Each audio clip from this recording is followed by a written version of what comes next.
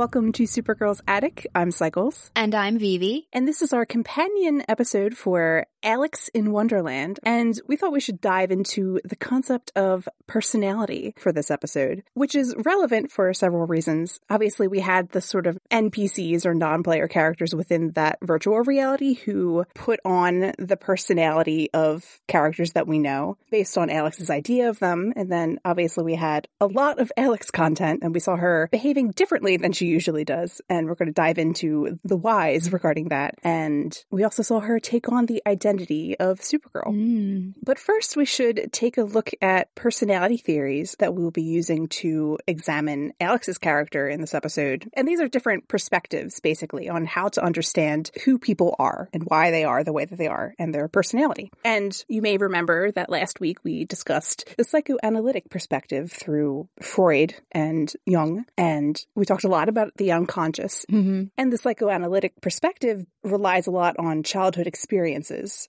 which is important to remember when you think about those theories. One of the other alternative ways of looking at personality is by using what's sort of referred to as the trait perspective, which is a little bit more quantitative. It's a perspective that deals with breaking down personality into measurable elements or characteristics that we can then examine across a whole population of people and make comparisons. It started out based on Carl Jung's research into personality and the different personality types that he came up with, but it was modified throughout the 20th century into a few different tests that you'll definitely see free online versions of. We've previously talked about the characteristics in the 5-factor model, which is 5 personality traits that remain relatively stable over the course of a person's life. There's a few other different ones. The most popular one that you'll see a lot is abbreviated as MBTI, the Myers-Briggs Type Indicator. That one specifically is rooted in Jung's original research, and it takes a similar idea that you have a set of 16 personality types that people tend to fall into based on they interact with the world and how they understand themselves. So the way that in the Myers-Briggs approach you figure out a personality is through looking at a set of functions is the term that they use. And there are 4 of these: sensing and intuiting, which are used to gather information, and then thinking and feeling, which process that information and are used to make decisions.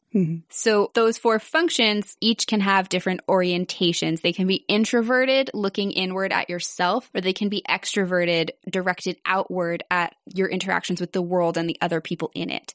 Everybody has one function and an orientation that you prefer or that you use the most when processing information and social interactions. But everyone does still use all of the functions, but with varying degrees of skill. And then the order in which you have a preference for each one determines how you'll use them and what they look like when they express themselves in a personality. So Alex's type, and we can put a link to the description of the personality type for people to look at, is ISFJ, which means that her strongest function, number 1, is introverted, which should be fairly obvious by the fact that Alex tends to keep to herself when she's not forced to be out and about with people. But also that her strongest function is sensing, but directed inward. And so what that means and how that manifests in a person when introverted sensing is your strongest function is that you will use memories of the past to guide your decisions about how to act in the present or the future and how to make decisions about things. And so you'll look at things that were effective in terms of behaviors or like stuff that you learned. You'll also fall back on things that were comforting to you previously, and you'll seek them out and repeat that instead of trying new stuff. Yeah, which we know to be true for Alex. Which we saw a lot of in this episode. And then, so every person has an introverted function that's their strongest thing, and then an extroverted function that they're strongest in, because that's how they then interface with everybody around them. And so Alex's second strongest function, the one that she uses when she's social, is extroverted feeling, which should also come as no real surprise. Yes. Especially since One of the big words that came up in this episode was feelings. Yes. And we've talked about this before with Alex, actually, in terms of how she makes decisions, because that's one of the kind of functions that this one is, feeling, based on how other people feel. So there's that extroverted word coming in, as opposed to how she feels. And she may have less of a grasp of that. We'll talk a lot about that in this episode. Yeah. The other thing that's important here is that even though Alex is a very science-minded person, even though she can be a very logical person, feeling is definitely the function that she uses to make her decisions most of the time when she's interacting with people, which is very, very clear because an introvert who directs their feelings externally in this way will repeatedly act in ways that will satisfy the needs and wants of the people around them. Yeah. And you'll also see, because her dominant function is sensory, but internally directed at herself and like her own experiences, you will see sometimes her emotion-based decisions are driven by her reliance on her past experiences. It happens a lot in terms of how she reacts under stress specifically. And it will also sometimes cloud her judgment about how to proceed in a situation. Yeah. And she'll want to do like something that they've already tried, or she'll want to trust a person because she's trusted them before. Whereas her sister will sometimes be like, hey, maybe we should try this not that way. Yeah. So her other two functions are introverted thinking and then extroverted intuition, which are not as relevant for this episode. So we'll mostly be focusing on those top two preferred strong functions that Alex likes, and then the inverse of it for feeling. Although the AI within the virtual reality actually does prey upon her introverted thinking in order to get her to buy into it, because it presents all these logical facts based on her previous life experiences to convince her that what she's seeing is real. And she trusts it because it matches stuff that she's already gone through. Yeah. And then extroverted intuition is really funny because if it's well developed, it means that you'll be able to feel comfortable with ambiguity and new experiences. But if it's not well developed, you'll have a high mistrust of those things and really not like them. And that is very much Alex. Yeah. She's not as practiced in that area. No. And it causes trouble for her. So that is a sort of trait perspective, and we'll talk a lot about Myers-Briggs type indicator and extroverted feeling in this episode with regard to Alex. But another psychological perspective on personality we should take a look at is the social cognitive perspective. And the focus of that is basically the interaction between our traits, tying in that cognitive word there, and the social context. Yeah. And so the social cognitive perspective has its roots in behaviorism, which is an older psychological model that says that we can only study that which we can see, which is the action that people take and the consequences that come from their behavior.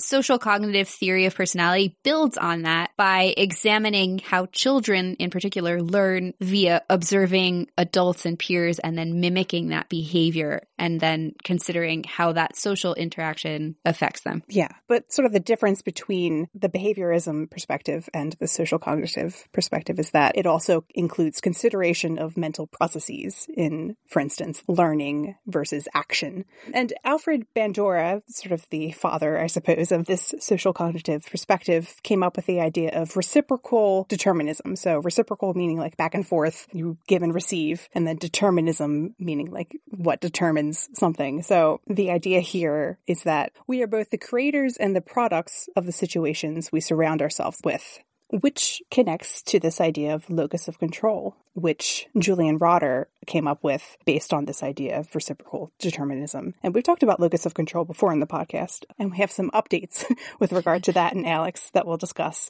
But locus of control is basically whether or not you personally feel that you have control over the events in your life and have control of other further external situations, or if the external world controls your life. Who has the control? Is it you, or is it the outside world, or just fate, or whatever? Well, that virtual reality would certainly like to control. Not let you have control.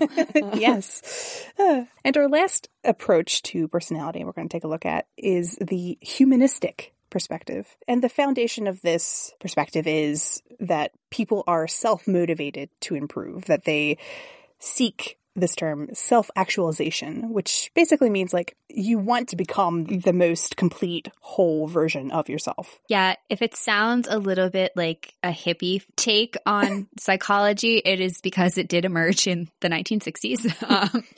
But one of the things that a lot of people are familiar with that comes from the humanistic perspective of psychology is Abraham Maslow's hierarchy of needs, in which self-actualization is at the top of this pyramid. And the idea is that we all have multiple levels of needs, and the ones at the bottom of the pyramid are the most important to take care of. And if we have not been able to meet those needs, we won't be able to rise to the higher ones on the pyramid. So the foundational stuff at the bottom is like food, shelter, safety. And the ones at the top are things that are more like having a sense of esteem, pride in your accomplishments, getting prestige for the things that you've done. And then self-actualization at the top is maximizing your individual potential, fulfilling your creative needs, all of this stuff that you need free time and mental energy and space to take care of. And what is interesting about the hierarchy of needs with regard to Alex in this episode is that this idea of esteem, of self-esteem specifically for Alex, it requires a foundation of love, requires that sort of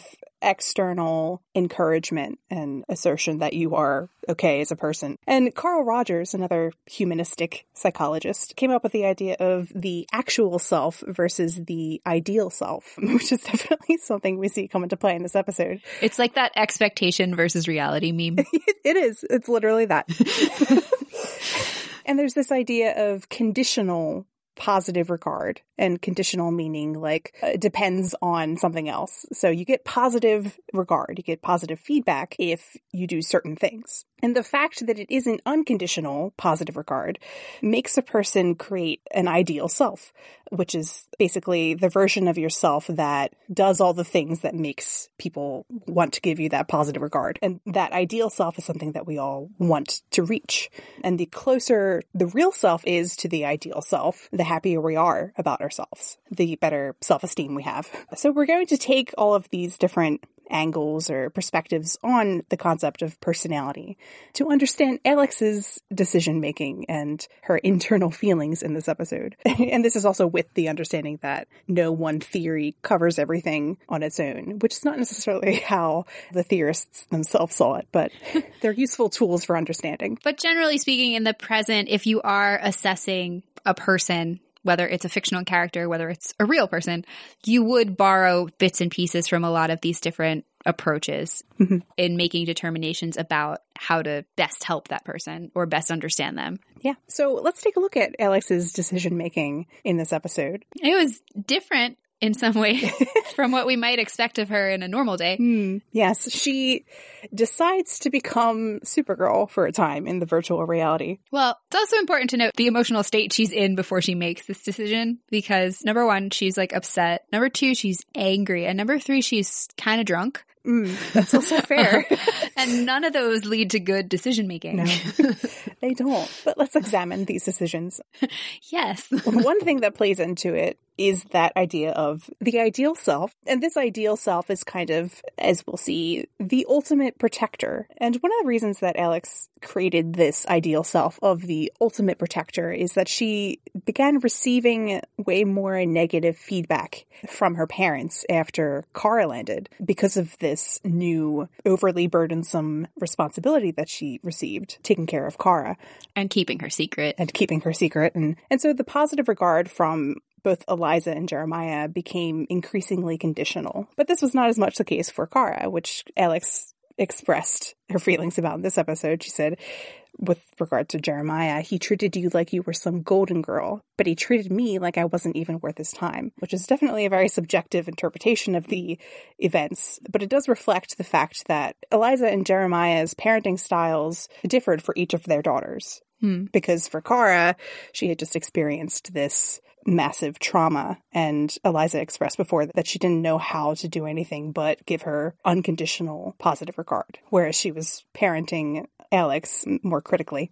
So Alex formed an ideal self that would be basically able to protect her family all of the time. And we found out in this episode that Jeremiah not only wanted Alex to protect Kara, but also wanted Alex to protect Eliza in a way and take care of her. So Alex formed this ideal self who would essentially be worthy of positive regard in her view. And then we see her all the time struggle with her actual self not aligning with this ideal self when, like, Kara is in trouble or her family's in danger, and it causes her a lot of stress. Yeah. Yeah. And speaking of other things that cause Alex stress, we have this concept of the locus of control. And for Alex, she has an external leaning locus of control, which means that she doesn't think that she has control over a lot of things in her life. And our understanding of this has actually been updated since the last time we discussed Alex and her locus of control to be more external leaning and take into account that while she has this external locus of control and she doesn't feel like she actually has the power to control things, she still feels like she has to. Yeah, and that's where a lot of the stress comes from. Yes, and like her ideal self can do those things. Yes, which we saw abundantly. Yeah. And something that affects her relationship with her locus of control is the fact that those around her expect certain things of her, like protecting their family. And some of them also see the world a certain way, namely Kara and her very internal locus of control and how she thinks that she can affect the entire world and kind of expects the people around her to act that same way. And Alex makes decisions based on how others feel, as we've talked about, that function and trait in her personality. And she does that before what she feels. So Alex's ideal self is based in others' expectations as opposed to her own worldview. She would prefer to act as if she does not have control over everything. And we see sort of a conflict of those feelings in Alex in this episode when she talks about how Jeremiah treated her. She says that he kind of treated me like I was an equal. And she says that she thought it was really cool that he would give her that kind of responsibility. And those are kind of like nice, extroverted feelings to have. So basically, she, as someone who values the feelings of other people, would understandably feel great about having that kind of responsibility and the ability to protect others and then get positive feedback based on that. But we see her kind of reflect on her own belief system. And this was that same conversation with Bonnie in the virtual reality. She continued on to say, and I look back at it now and I just think it's totally unfair that he put all of that on me. And that's possibly one of the healthiest things I've ever heard Alex say about herself. Yeah. It's neat because going back to our episode that we did focusing on boundaries, like that's an important boundary to have in parent-child situations, particularly with teenagers, and recognizing that they're not adults and you should not be giving them the burdens of adults. Yeah. But then tying into that sort of personality trait that she has of having an external locus of control, she doesn't think that she would be able to control everything. So, of course, it's unfair to ask that of her. Well, and especially when the thing that she's trying to control is Kara, I think feeling like she has to control an unstoppable force is really the source of her stress. Like, I mean, like, literally her whole fantasy is like Kara can do anything, and she's got to try to rein that in. Like, think about the time that they fought when Kara was in her self-quarantine and Alex was freaking out because she was like, if you don't listen to me, you'll die and I can't make you behave. Like, oh, God. That's accurate. And we also see in this episode, tied into this idea of the locus of control and whether or not you can affect change in the world, essentially, or change in your life. Alex's like self-concept, the way that she sees herself, includes feeling less hopeful than, say, Kara, the paragon of hope. That's a recurring thing with Alex, where she's like, I'm not that hopeful. because she's judging herself against, like, you know, Kara. Yeah. But it also ties into the idea that, like, she doesn't really think that she has the ability to control things. So then we see that when she actually did hope regarding Jeremiah and his redemption and the idea that he will come back into their lives, but then he died, she's resentful. And I think she's a little bit resentful, like, at the universe for putting her in a position where she felt that feeling and then was let down and was kind of vulnerable and then was crushed. Yeah. And perhaps a little bit resentful at Kara, who is, the paragon of hope and kind of always pushing that you can control things and we'll make it fine for us. We'll get them back and stuff like that. And she talks about in this episode, she says, I'm the one who held out hope for him, Jeremiah. I'm the one that said he was good and that Cadmus was forcing him to kill people. And there's also some interesting stuff going on there with how she was hopeful in that regard and then Kara wasn't. Yeah. But then, of course, because Alex was the one who was hoping, it didn't work out.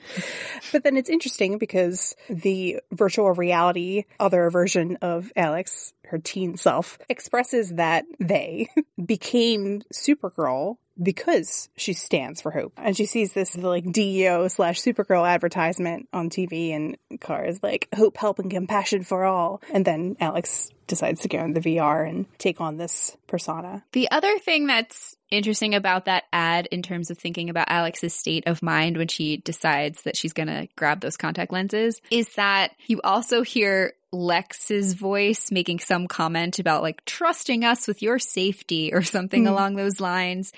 And you have the emphasis on the fact that it's the DEO, and Alex is already in a place where she is frustrated about the fact that he essentially took that from her and there was nothing she could do about it, and feeling like that's part of why she's stuck the way she is right now, in addition to feeling the lack of control over what happened with her dad. Which is interesting, after their conversation, the fight that they had, as kind of stuff that she'll see that makes her resentful. So let's explore why she would want to become this version of Supergirl, despite the fact that she's feeling kind of resentful when she sees that advertisement and has a lot of other complicated feelings happening with regard to Kara. Basically, we see that once Alex enters the virtual reality, the rules change for her. And this reflects the fact that, Alex believes that the rules are different for Kara and always have been, and for Supergirl specifically also. Not wrong. And I think that on some level, Alex believes that if she were Kara, somehow Jeremiah would have come home. Which is interesting because I agree with you, but on the other hand, Alex has the evidence in front of her that Kara's right there, and that wasn't enough either. Yeah. It's not a rational feeling that Alex has, but I do think it plays into why she makes this decision. Oh, no, it definitely does. I also think related to this is something you mentioned, which is maybe Alex thinks she would be a better Supergirl or more effective in some ways. If she were Kara, somehow she would have made Jeremiah come home. Yeah. Possibly related to external locus of control and how much more control Kara has. But let's dive into the reasons that Alex thinks that if she were Kara, Jeremiah would have come home somehow. First is the fear that Alex's parents love Kara more because they gave Kara more unconditional positive regard to compensate for her loss, as we've talked about. Which, as we already know, is irrational. At least as far as we've seen with Eliza, because she and Alex already had that whole thing out. Yes. In season 1. But we also see that within this virtual world, Alex gets that positive regard from the NPCs around her, which are essentially constructions in her own mind. Yeah. But you see everybody cheering every time she does anything. The newscasters are asking her to talk to them and are telling her that she's great. And she perceives those as valuable in some part because Kara gets them because Supergirl's a public figure, but Alex works for a clandestine organization. Her job is a secret. The fact that she does it is a secret. She never gets the recognition for what she does. And that's an extension of her feeling like she doesn't get recognition for what she does with her family either. Yeah. And that's something we saw come to a head in season 1 when Kara was being praised for becoming Supergirl, and Alex was doing the same thing as a DEO agent, and Eliza didn't like it. Yeah, for reasons that made sense when we knew them, when she learned them. But well, and we also saw it again in season 2 when Kara was ready to leave and go to Metropolis, and Alex was like, that's not fair. The other part where we see Alex receiving this positive regard for taking on the Supergirl identity is when she meets Bonnie, aka Tilly. That's her avatar. She mentions that her sister in real life is Supergirl's #1 fan. Mm-hmm. And Tilly says this after she kind of looks at Supergirl Alex with hard eyes. Yeah. And Alex is a little bit thrown off by this and getting that kind of like fan attention. Yeah. Partly because there's a little part of her that's like, well, it's not possible because I am her #1 fan. And also a little bit because Alex went into the VR specifically after seeing that ad with Kara's face on it as Supergirl, and she's trying to get away from that.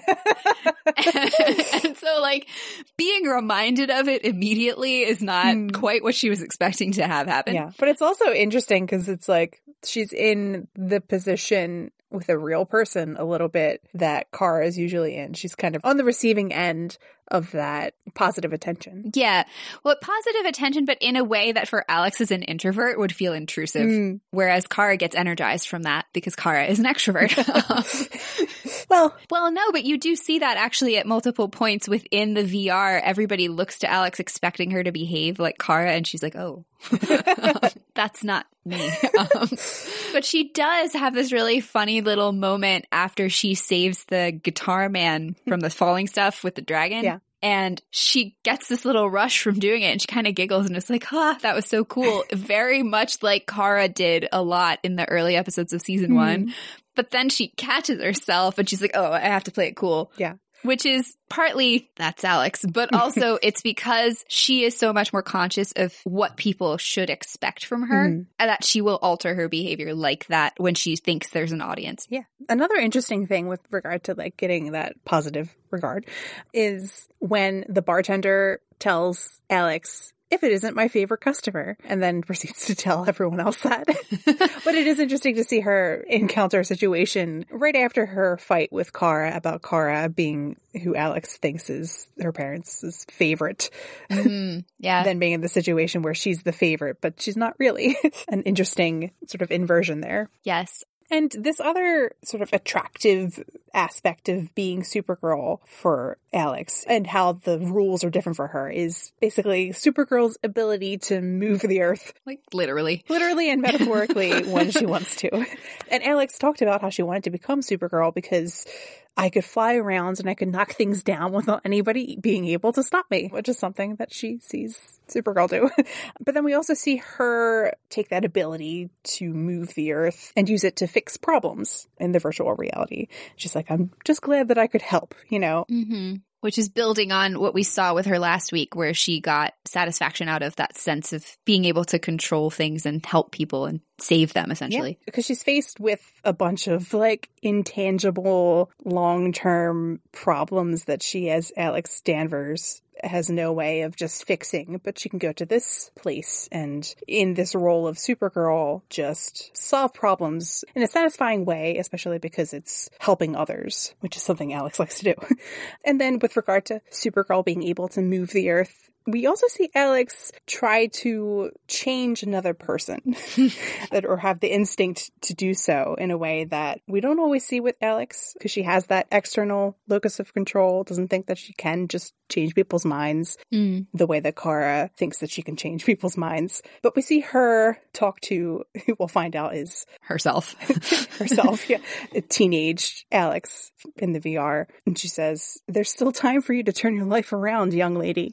Which is kind of hilarious, but and then we also see Alex as Supergirl say, I don't need anyone to save me because I'm Supergirl, which was interesting. Yeah, it was a very interesting moment, particularly following on the heels of last week when Alex went into the virtual world and encountered a traumatic experience that she went through several seasons ago where she nearly drowned and despite her best efforts could not save herself. And then she got that satisfaction of being able to save someone else who was in that exact predicament. And here she's seeking out that feeling again. But being Supergirl is the ultimate way to have that control because Supergirl is who she needed to save her from that situation. And in that same scene where she talked about not needing anyone to save her because she's Supergirl when she was with the fake VR version of Henshaw, she also says to him, you will never hurt my family again, which is also interesting in terms of Supergirl's ability to control things. It is. I mean, it's a statement that real Alex has made, specifically in season 1 when she took Max to lock him up forever. And then people took that power out of her hands. It's also something Kara has expressed to Nan in season 1. Yeah. With regard to all of Earth. Yeah. But it's a neat moment for Alex because of the things that she expresses in a very genuine moment of kind of thinking aloud with Bonnie/Tilly in the bar when she first arrives and is still kind of cognizant of herself and what's going on with the people in her life. And then her like final boss mission in her experience as Supergirl, if you will, is that Henshaw, who is a complete cartoon of Henshaw because Alex never actually met him in real life, but he kidnaps Kara, which is exactly what her dad always said would happen if Alex ever slipped up. Yeah. But Alex gets to save her. And the other thing about it is not only does Henshaw say he's kidnapped Kara, he's going to kill Kara, he also says he's going to blow up the DEO and everything else that Alex loves. And that is very telling of how Alex feels about what's going on in her own life in a lot of respects, because the VR, the AI within it, is pulling from Alex's unconscious fears and thoughts. And she kind of feels like those things have been blown up out of her life right now. Like she's desperately missing the DEO and the fulfillment it was giving her. She's constantly worried that something's going to happen to Kara. Yeah. And so her moment of being able to come back at his threat of no one's going to be able to save them and you're going to die too is actually, I can. And it's a nice victory for Alex in that moment, given that the last things that she said to Jean and Kara in reality were that she was done with protecting everyone and she was tired of it. But we can see she didn't mean it. We know she doesn't mean it. No. And that's not what she wants for herself. Because she is so oriented on other people's feelings, she gets a lot of meaning out of that. Yeah, she does. And when Alex is reflecting upon the things that she said that turned out to be not quite truthful, such as giving up on protecting her family, in her conversation with Kelly, she says, the reality is that I was just mad at myself because I couldn't save him. And that's kind of how that feeling got translated. And we get the sense that through the ways that Alex uses this role of Supergirl to cope with the things that have happened, that she thinks that either she should have gotten Jeremiah to come home himself, like to get him to make that choice by being her ideal self in order to make him want to, or she should have been able to find him and force him to come home, like with the great power that Supergirl would have. And related to this idea of extroverted feeling,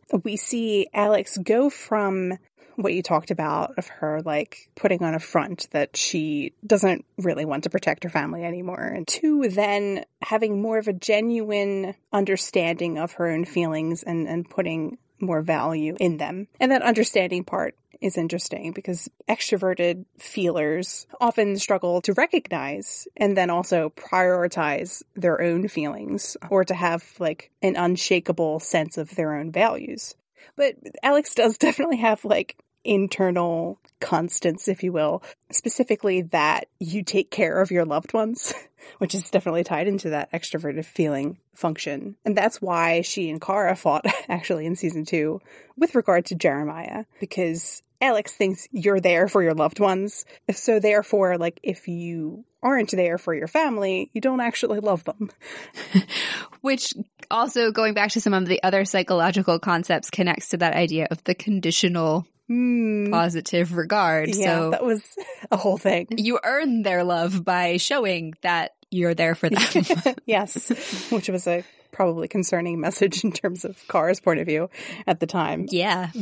But Alex feels right now that like Jeremiah never came home and he wasn't there for me and didn't protect me, so he doesn't love me. And that was also a big struggle, that idea of like, if you're not there for me, you don't love me. Kara in season 2 and like running away to be super with Clark. But it's interesting now with the situation between Alex, Kara, and then Jeremiah, because we've seen the tables turn here in comparison to their fight in season 2 regarding Jeremiah. And Alex now isn't going to Jeremiah's funeral. She's not being there for her family. And she has now lost faith in him. Yeah, and Kara's a little blown away by this. Yeah. Because she's like, you yelled at me and told me I didn't love you. Yeah. For suggesting that not all was as it seemed, and now you're not going to the funeral. Yeah. Like, she's like, why did I put up with that? She's like, you're Alex Danvers? What are you? Right? Yeah. But you see her actually attempting to apply Alex's logic, knowing that Alex is being irrational in that opening scene of them arguing with each other. Unsuccessfully. Because I think, as we've talked about before, when Kara tries to mimic Alex to deal with Alex, it never works. And that's interesting with regard to, like, I guess, switching perspectives. Because Alex, at the beginning of the episode, is playing that sort of role of, like, I don't have hope in Jeremiah, the way that Kara was disbelieving and suspicious of his activities in season 2. Because in season 2, there was a lot of conflict between Alex, Kara, and Jean about Alex's actions in the pursuit of protecting Jeremiah and bringing him back and making decisions based on those feelings. Because in this episode, in the virtual reality, the fake version of Jean, created by Alex's subconscious, says to Alex, I know your history with Henshaw. Promise me you won't let feelings cloud your judgment as we bring him to justice. And when I brought this up, you actually mentioned her questionable decisions regarding justice in season 2. Yeah, because that period when Jeremiah came back was the incident in which Alex actively tortured someone to the point that Jean flat out told her she could not participate anymore. And Kara agreed with him, and she was really offended by that. Yeah. Now we see Alex as Supergirl making sort of the opposite decision. Yeah, she handcuffs him. Yeah. Which was a very, like, jarring, like, Alex thing while she's being Supergirl. Yeah, it was. It was a very nice fusion of the two. The other big difference in terms of saying, like, the tables have turned a little bit in terms of Alex and Kara's roles within their family dynamic is in seeing Kara go from hanging back when Alex and Eliza find out Jeremiah's still alive in season 2 and really feeling like she's not fully part of that, to very much taking ownership over her role in their family in that scene at the beginning of the episode where she senses that Alex is kind of done. And she's like, okay, so I'm going to have to cover for you, I guess. What am I supposed to tell Eliza? And Alex claims she doesn't care. And Kara's like, so I'm going to just leave our mother hanging. And she's never said that before in that way. Like, I had like a Kevin Smith moment when I watched that scene. I definitely rewatched that part more than once. And just the delivery of it was so good because Kara's clearly pushing Alex's buttons to get her to acknowledge that she does care. And she gives her this very skeptical, you don't care what I tell our grieving mother, like knowing full well Alex absolutely does. But she's upset. Kara's got tears in her eyes, and it was wonderfully done on an emotional level. But it also is a huge acknowledgement of the growth that Kara has made in terms of embracing herself as Kara Danvers. Because in all of the previous conversations that we've seen Kara and Alex have, she's kept that distance a little bit in there of not saying, like, this is our mom. Yeah. It's Alex's mom. But she's done with that. The last time we saw her kind of making a shift was in season 4 when she was talking to Nia and she was like, oh, my mom knows blah, blah, blah. But that was just a really cool, very subtle word choice, especially given the fact that she doesn't consider Jeremiah a father to her. Yeah. And Kara's offense at Alex deciding not to go to the funeral and not support their mother who is grieving was interesting in terms of her character and the decision she made in season 1 when Astra died, right around the time that she had her Black Mercy episode, which is fairly similar. How apt. Yes. And Astra was a season 1 villain, and there was a lot of, like, uncomfortable family stuff involved in that. And Astra's final act before the battle in which she died was an act of terrorism. And Kara still honored her and went to her funeral and read the Kryptonian rites despite all of that, which is tied, I think, to Kara's broad value system and her Kryptonian religion, and probably also the trauma that she experienced in losing her entire planet, because honoring the dead means something more. And as much as Alex is usually the one who is like most concerned with their inner circle in terms of making sure everyone is okay. And this seems like an inner circle problem, and it is, obviously, with regard to Kara being protective of Eliza in a way we haven't seen before. But it's also interesting because it ties into Kara's like more broad value system that isn't rooted in just her family members. So there were a lot of interesting dynamics in that first scene. But to go back to Alex's struggles with her own feelings and emotions and this front that she puts on, kind of acting like she is more of an unhealthy, introverted feeler, there is this progression for her with regard to having a more genuine, introverted feeling experience. So to go back to that idea of extroverted feelers sometimes struggling with understanding their own feelings and value system and such, we see Alex kind of act like she does have a really solid understanding of her own feelings, and specifically that she knows them better than other people do.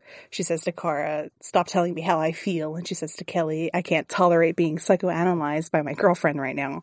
And then we also, in terms of Alex's struggle to prioritize her own feelings, see her lashing out, but in reality it is hiding self-blame and is an external manifestation of this more internal battle of her feeling of like, it's my fault he died, which is kind of like an unhealthy, extroverted feeling burden that she feels, versus her other feeling that pressure and blame isn't really fair. But Alex comes to this sort of slow, genuine understanding of her own feelings. And we see it manifest a bit when she has space to think and talk it out with actually a stranger. And then we also see it when she directly hears her feelings through this other version of herself, this teen Alex, and how she refutes the idea that if she was Kara, Jeremiah would have come home.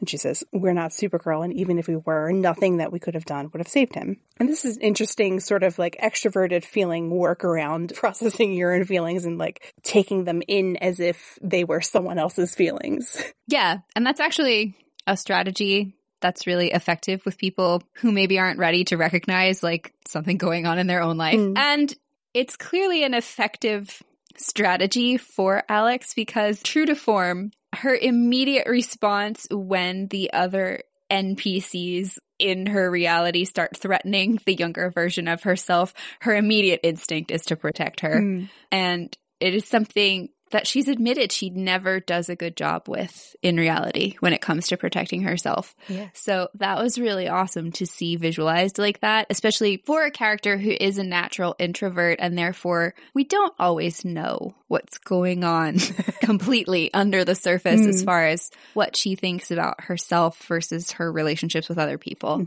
So yeah, it's nice to see her kind of prioritize her feelings, not in the way that we saw in the beginning of the episode where she's shutting everyone out and saying, "I'm not going to protect you anymore," but in a healthier way and protecting yourself from self-blame. Yeah, and the other coolest part about this whole experience is that it's a situation in which Alex is trapped, but she gets to be the hero for real. She is the person who saves herself. Yeah. She even like comforts herself. The projection from Alex's mind of herself, the teen Alex, tells the OG Alex that it's going to be okay. Which is something she says to Kara all the time. Yes, and something that, you know, we'll see sometimes other people express to her. But she doesn't often practice self-compassion in this way. So it was really nice. It was. So now we're going to address kind of the reason this episode was entitled Alex in Wonderland and discuss how Alex kind of falls down this little pit into the virtual reality and eventually climbs her way back out. Yes. And throughout this process, we see Alex go from sort of emulating Supergirl to then moving into becoming this fusion of the Supergirl identity and her own identity. Yes. The first little thing, which was just such a very, like, Kara and Alex clearly are siblings moment, was her getting into the VR, realizing that she had all of Kara's powers and being like, let's go punch some stuff. Which we have already heard from Jean is one of her go-to methods for dealing with stress. Yeah. So awesome. One of the really nice ways that the show supported this evolution with Alex from kind of playing Supergirl to feeling like that's part of her was through the use of the Supergirl theme that we all will recognize because it's been in use since the first season of the show.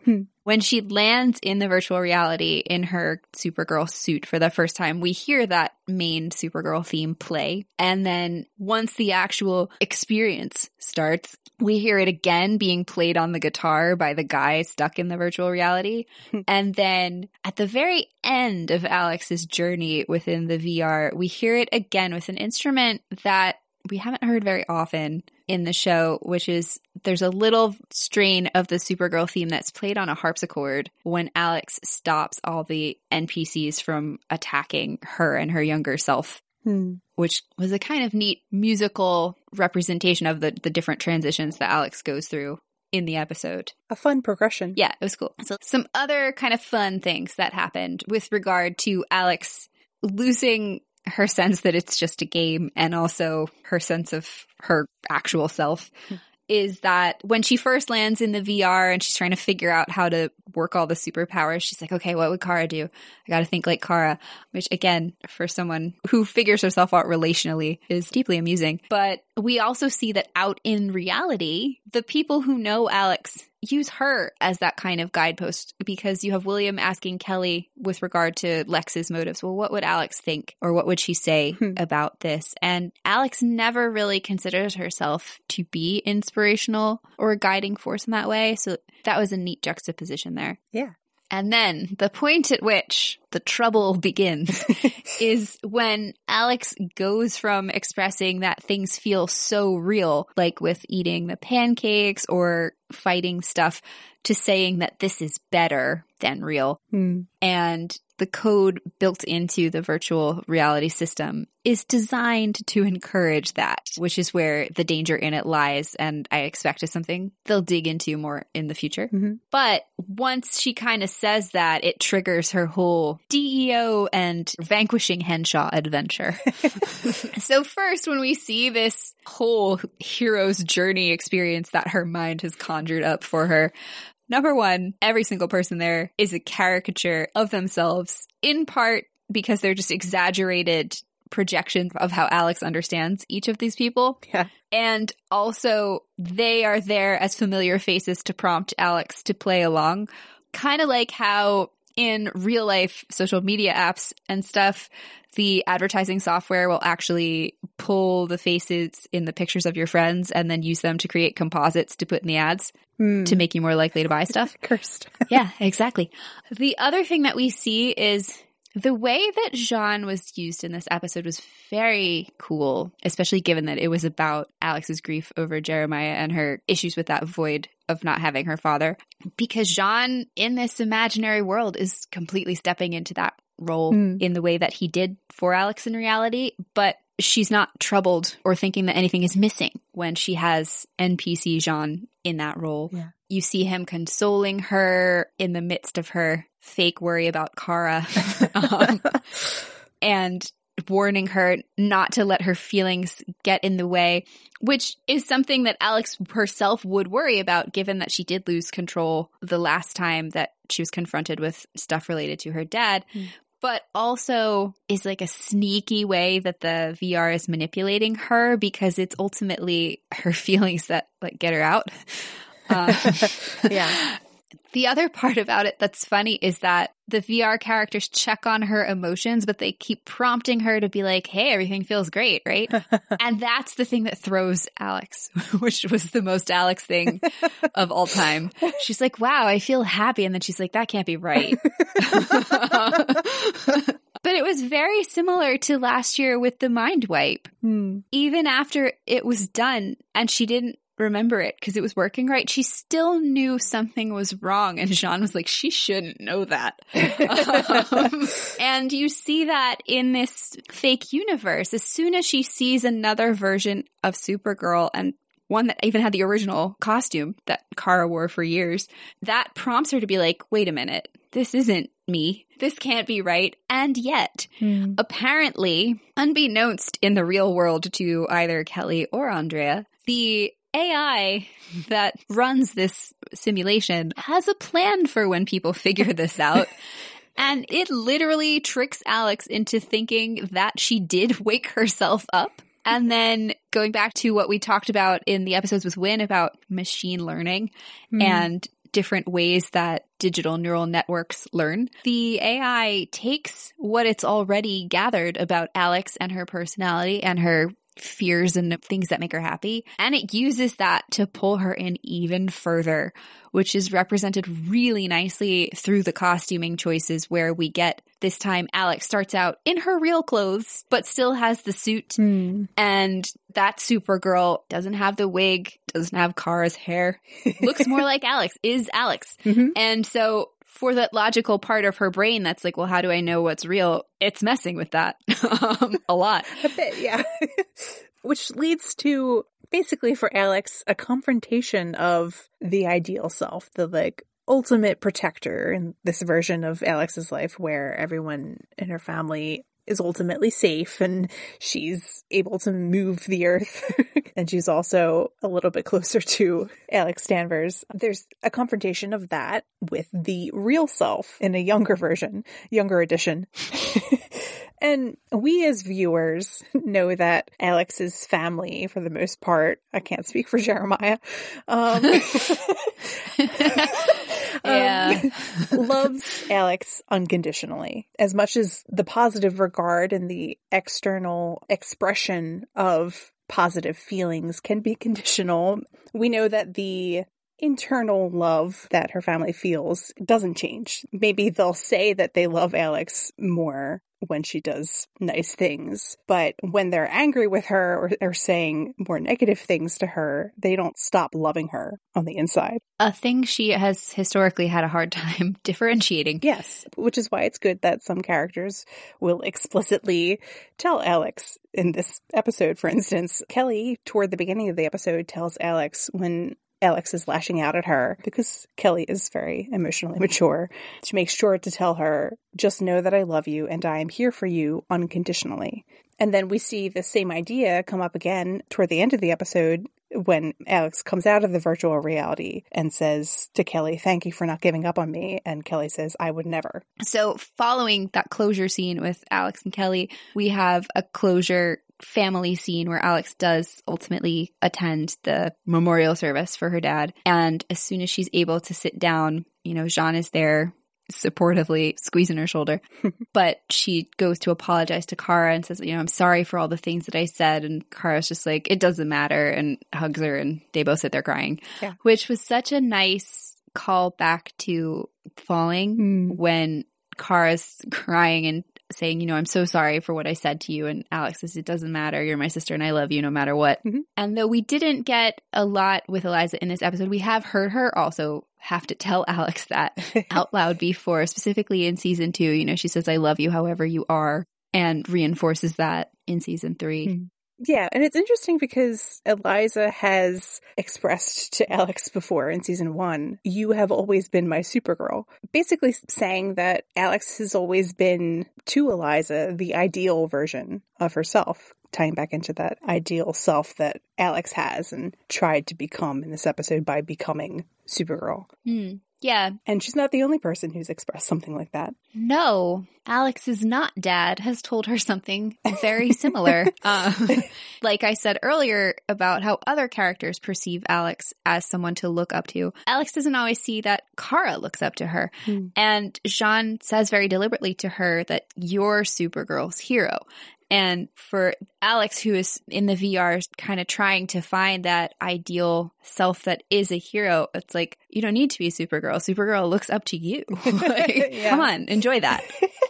And it's so important, though, to remember that those characters believe that about Alex, and she knows that, because the moment that she starts to believe in herself within the VR, all the code that's wearing the faces of her loved ones starts to be like, let's kill the Alex.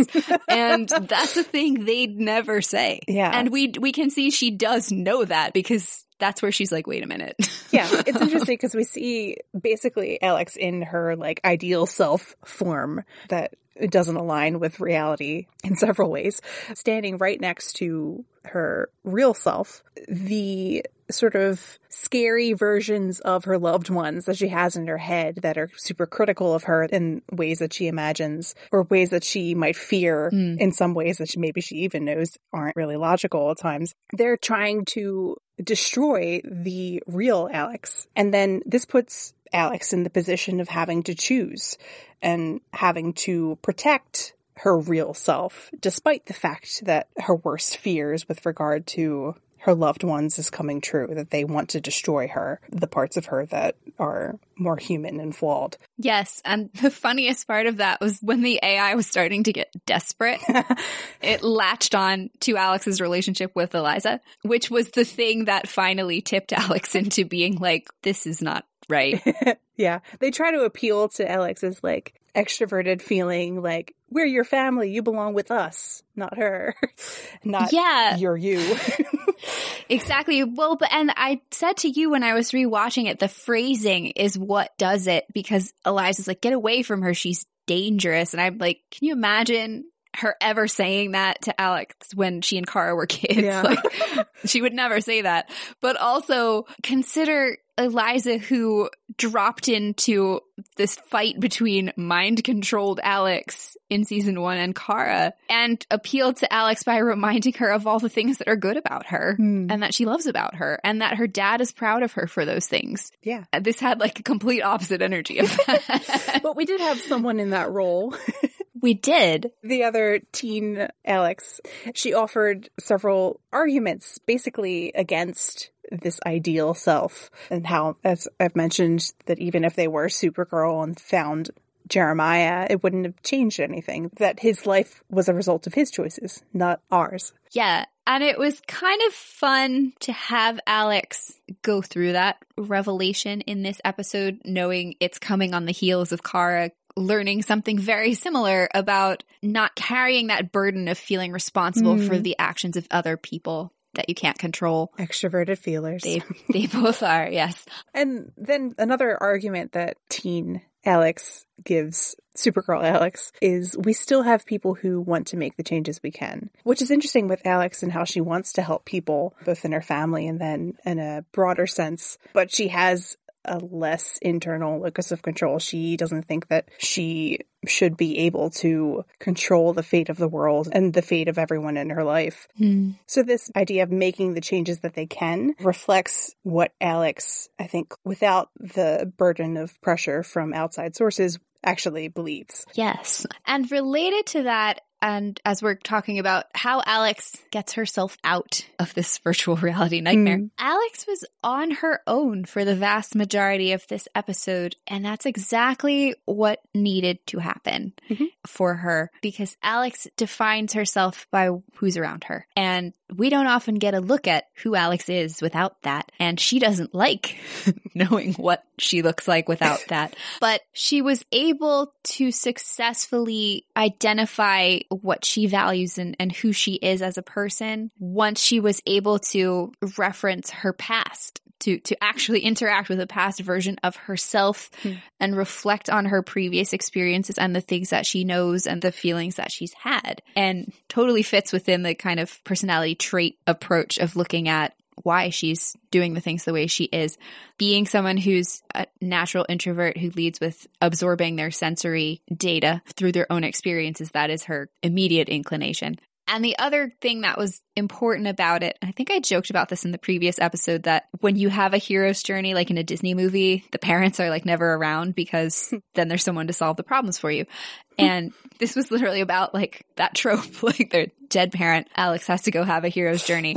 And Kelly even explicitly tells her that in the moment when she tries to get through to Alex in the VR. She says, you know, I can't do it for you. You have to wake yourself up, get yourself out, which is actually very similar to what Alex says to Kara in the Black Mercy episode. So that was a fun role reversal as far as like Alex got to have her Black Mercy episode. I also liked the phrasing that Kelly used. You have to do it for yourself. It's sort of a double meaning in terms of like, I can't do it for you, obviously. But then also the reason that you need to do it is for yourself, not for other people, but for your own mental health. Yeah. Yes.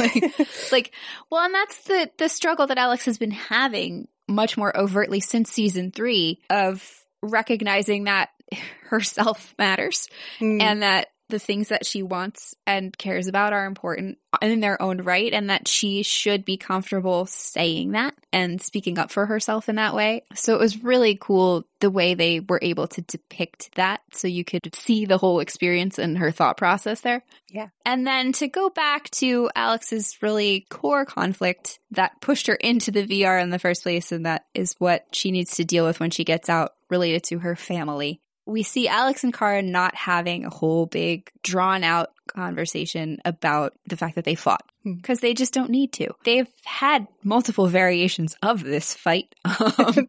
Yeah. We've seen several of them in the show already. Mm-hmm. And on top of that, they've both already lived through attending Jeremiah's funeral. And we know from seeing the Midvale flashback that that wasn't a time when they were maybe terribly supportive of each other, because both of them were still struggling to figure out who they were as individuals and how they related to each other. And so Kara's line of, it's okay, you're here now, is like, yeah, she's literally physically here, but they're also emotionally there for each other in a way that they weren't the first time. So that was really nice. Yeah. Speaking of phrases that have two meanings, as much as it would have been nice to have a Danvers Sisters type episode where they learn more about each other type of thing, this needed to be an Alex episode for Alex for the reasons that we've talked about. And I actually liked that it wasn't maybe a traditional, well, it's actually hard being Supergirl episode, and that wasn't the point of the lesson that Alex learned. Even though they did have moments Alex was oh, she makes it look easy. The thing about her commenting about how Kara makes the heat vision look so easy is deeply amusing, because number one, Alex used to yell at Kara for not being able to control it. And number two, we saw only 4 episodes ago that Kara still struggles to control it, and it's not easy. And we also know from the last episode that the virtual reality isn't necessarily a reflection of how difficult things are in real life. Right, yeah. Because Alex's alien-powered device was not working the way it works in reality. So presumably it's kind of just the VR's best guess, or maybe Alex's best guess at how difficult it is. That's true. And the other thing in terms of a subtle, it's actually kind of hard being Supergirl thing was the fact that Kara was a human sister who was kidnapped. Yes. Which is not fun, although it worked out, of course, really nicely because of the function of the virtual reality and the plot. It worked out so well, Alex didn't even need to check on Kara. No. And she didn't find that weird. No. Oh, that was something. Contrast that with how much she freaked out when she couldn't remember that Kara was Supergirl in season 4. Yeah. That was actually right in that scene where Jean asked her if she felt happy, and she was like, something is not right. Ooh. Yes. But this episode wasn't about the Danvers sisters. It was about Alex, and the fact that, Melissa's busy prepping for directing the next episode opened up the possibility of this being about how Alex, despite the difficulties, her real self, her personality, and her life as she has shaped it, as much as it is kind of up in the air right now, is actually worth protecting and worth choosing, as opposed to choosing this Supergirl version of herself. Well, and also to go back to Alex and her struggles with feeling like she's in control of things, that she's choosing it actively, which is something where she hasn't always felt like she can. Yeah, tying back into her having actually an external locus of control. Yes. And then in terms of coming back to reality, the thing that grounds Alex in reality is feelings. It's unsurprising. But first we have her immediately panicked reaction when she sees Kelly and her suspicion that she's not sure that this is real. And it mirrored her very similar reaction back at the beginning of this season in the episode with the White Martian that impersonated Kelly. And it took Kelly pointing out to her that they had emotional disagreements that had been left unresolved to be like, oh yeah, this is real. That's something I would do. Yeah. It's not perfect, therefore it's real. Yes. We also saw her express a hint of a relationship insecurity that has been lingering for a long time when she tells Kelly, thank you for not giving up on me, which is a direct contrast to feeling like her previous relationship was conditional in some ways. And We do get another little hint in the virtual reality that Alex's feelings of vulnerability related to romantic relationships are buried in there, because at the point in the VR, when she's still herself, the background music in the bar is the song that played the day that she broke up with Maggie. Specifically for the first real time that she stood up for a thing that she wanted. Yeah. And put herself first. And she's still clearly 2 years later having doubts about that. Well, I mean, when things tie directly into your long-running issues. Yeah, they'll do that. And it's also kind of funny because after Alex breaks off her engagement, Kara reminds her that she is hopeful and that she does still believe that she can have the things that are important to her and the things that she wants. And we actually see Kelly reaffirm that in this episode. Yeah. And after Alex's conversation with Kelly and updating her on the nefarious nature of the inner workings of the virtual reality, Alex did go to Jeremiah's funeral. Yeah, and so we got, again, kind of in terms of Alex and processing emotion. First, she realizes that, yeah, she's ready to do that and that it is important to her, the way Kara tried to tell her. That just makes me think of this scene in Midvale where Alex is mad at Kara and she's like, oh, we always have to do what Kara says. Kara's right, isn't she? Like, yeah, she knows you pretty well. Just accept it. But we see as Alex is walking in, Eliza is talking about Jeremiah, and she's specifically talking about what was real about the relationship that she had with him and that her daughters had with him. And she specifies emotions and the way he made them feel. And talking about kindness, compassion, which we know the whole Danvers family has, love. And as Eliza's reiterating this, you have this nice little moment of Jean reaching for Alex and consoling her, and she lets him, which she shrugged him off when he did the same thing to her in season 1, actually in the Black Mercy episode. Yeah. Wow. Growth. Yeah, really. And then you also had Alex and Kara's moment of touching base with each other, acknowledging that Alex said a bunch of hurtful things and Kara being like, you know, whatever, I already forgave you. Yes. And something interesting with that last scene and the last thing we hear, actually, I liked your observation that the Supergirl theme we hear for Alex when she is putting on this like Supergirl persona in the virtual reality was fairly close to maybe like the season 1 version that we heard a lot, in that there weren't a lot of darker undertones, that it's not mixed in with other stuff. It's more of a pure I'm Supergirl expression. It was quite the contrast to the Supergirl theme we hear at the end of the episode in this scene with Alex and Kara. And it's a variation on the Supergirl theme that they sometimes use for like more contemplative moments, but it was fairly pointed, like this is a Supergirl moment, which I thought was interesting because we went from Alex experiencing this like sort of fake Supergirl life and then meeting her sister and having a less pure musical moment that's more muddied with sadder, real feelings. Well, but also, too, it's playing the Supergirl theme when they're both just being themselves. Yeah, nice. And then we have some final thoughts about the episode that are not directly related to the theme of personality. I have to say that line from Bonnie, aka Tilly, where she says the real world sucks, hit a little closer to home than it might have a couple weeks ago. I know. I was like, oh, yeah. Like, people are genuinely seeking escapism in a way. Mm-hmm. Yeah, I think Steam reported that it had like its highest video game weekend of ever recently because so many places around the United States and the world are quarantined right now. Mm-hmm. And also the moment of Kelly arguing with Andrea and trying to get her to understand the urgency of this glitch and how it harms people and to take it seriously had a little bit too much of a real world energy to it as well. Yeah, I'd say so. Because Andrea's like, no, we can't make the people panic and stop doing the thing that makes us money. It's fine.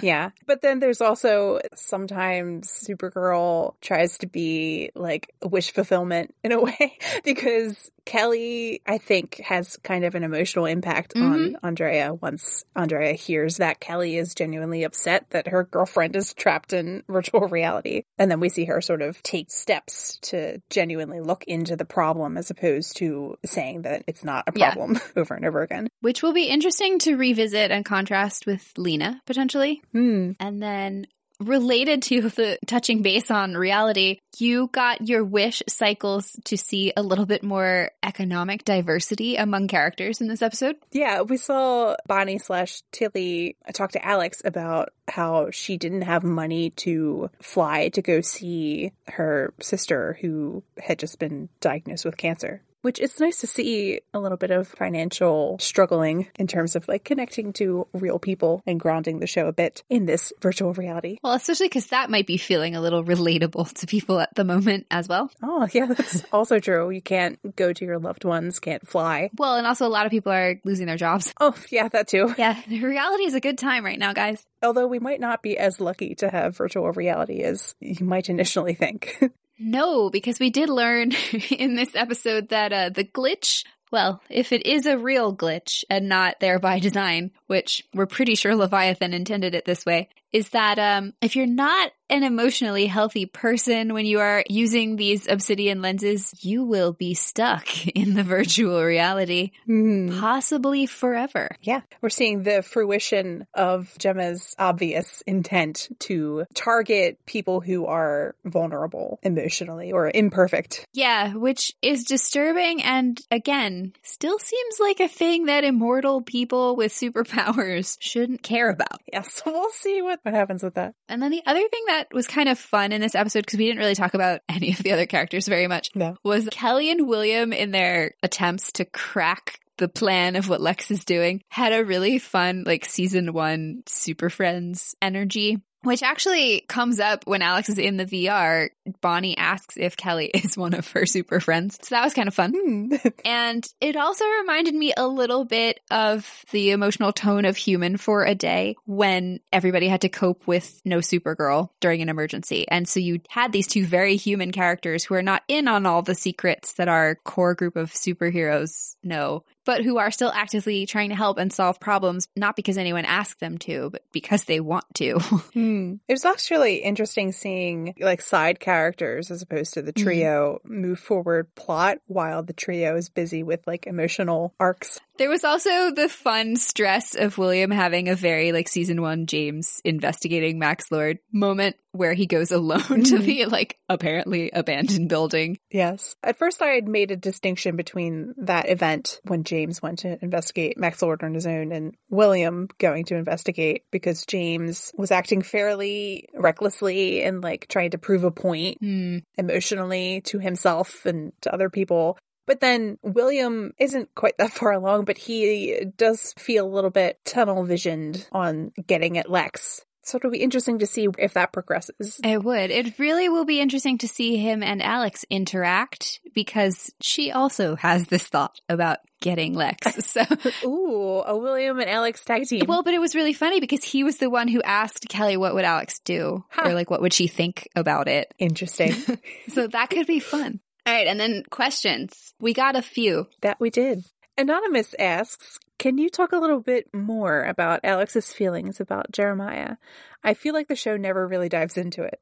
I'm not sure if it's just me projecting, but somehow Alex and Kara's argument at the beginning of 516 rings more true than what she says to Kelly by the end. Well, feeling like the show never really dives into it is fair, but it is to the show's advantage that Alex is the way she is, because she's a character who doesn't really necessarily let you know what all is going on in there. And so I think they did a convincing enough job of making it seem like it's been gnawing away a little bit in the back of Alex's mind, but that her like knowing that he's still out there was enough to keep that feeling at bay. Kind of like how now Kara's like less stressed in some ways about Krypton related things because she knows her mom is alive.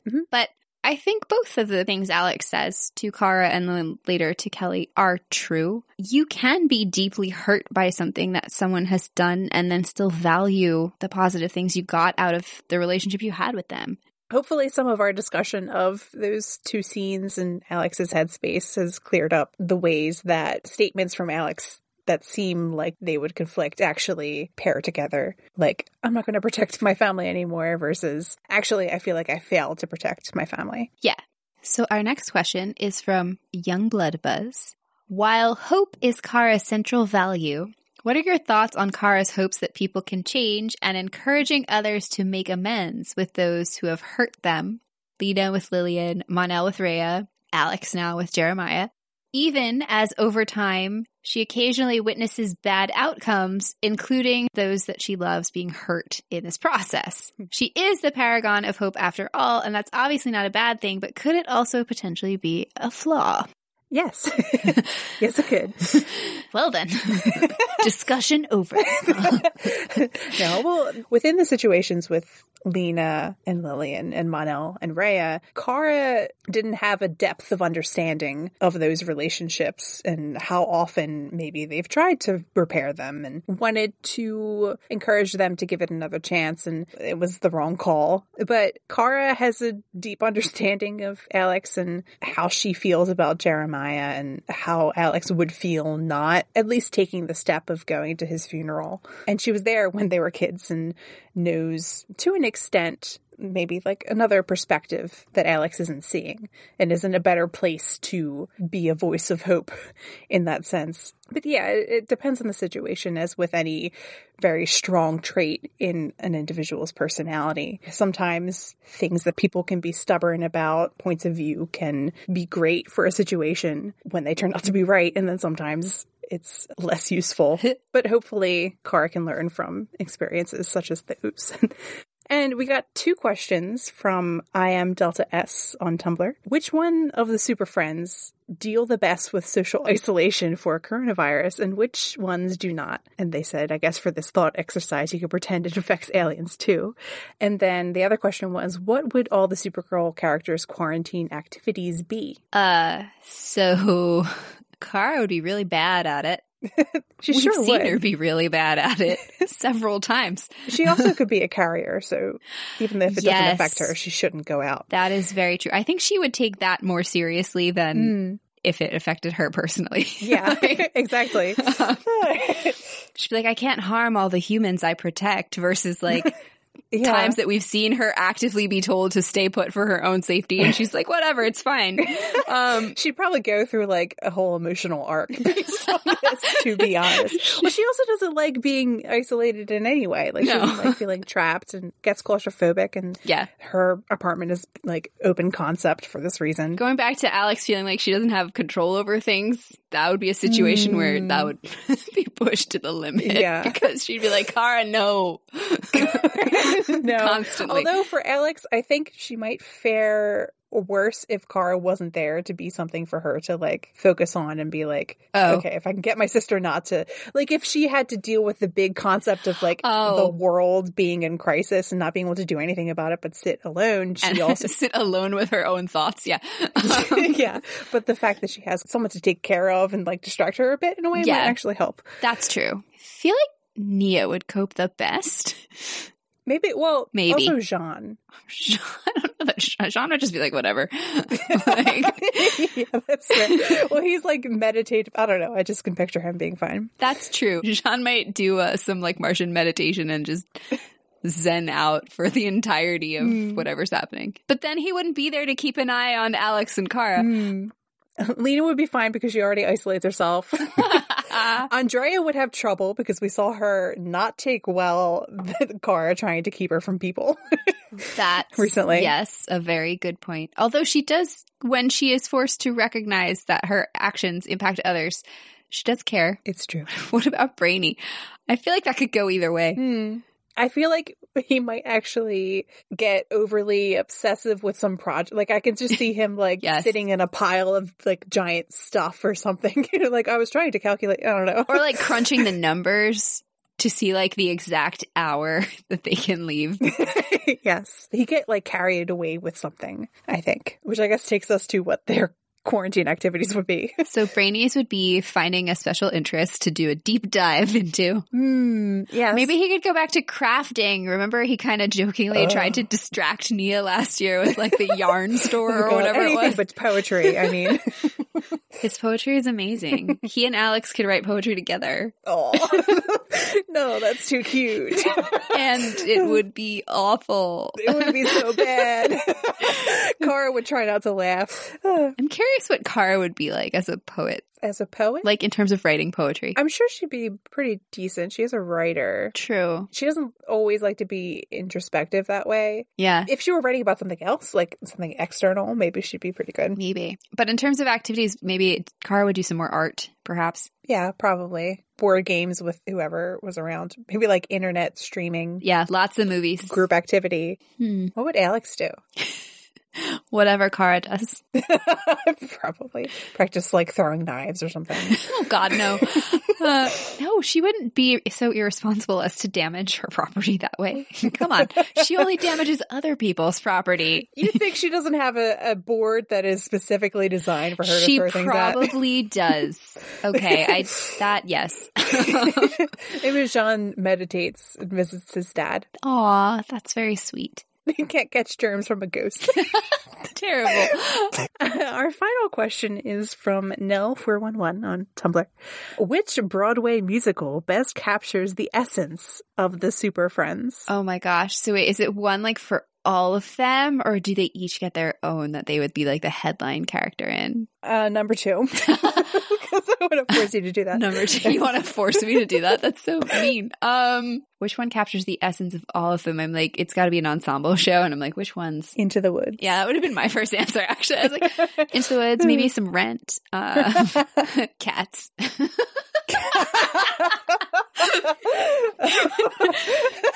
Cats. I can't. Well, I will say, just in terms of one that captures the essence of this episode, was leaning really hard into Next to Normal, which I tend to like for Alex sometimes, but specifically the Superboy and the Invisible Girl was just on it. Like it was on point for this week. It was a lot. Kara, you don't know Children of Eden, but honestly, yes. There's a whole character who sings about like talking to the animals so that they can inspire hope that the world isn't going to end. Like, it's very Kara. Fair. Fair. Oh, also, duh, Wizard of Oz. Oh yeah, Wicked. Oh, Lena is Wicked. Lena, yeah. Speaking of people who've got a lot of feelings in there, I was like, my first impulse for Alex was just Hamilton, but yeah. I mean, that has actually like Danvers sisters exchange energy. It does a little bit. That and also just George Washington is so like Jean. All right, the trio. Yeah.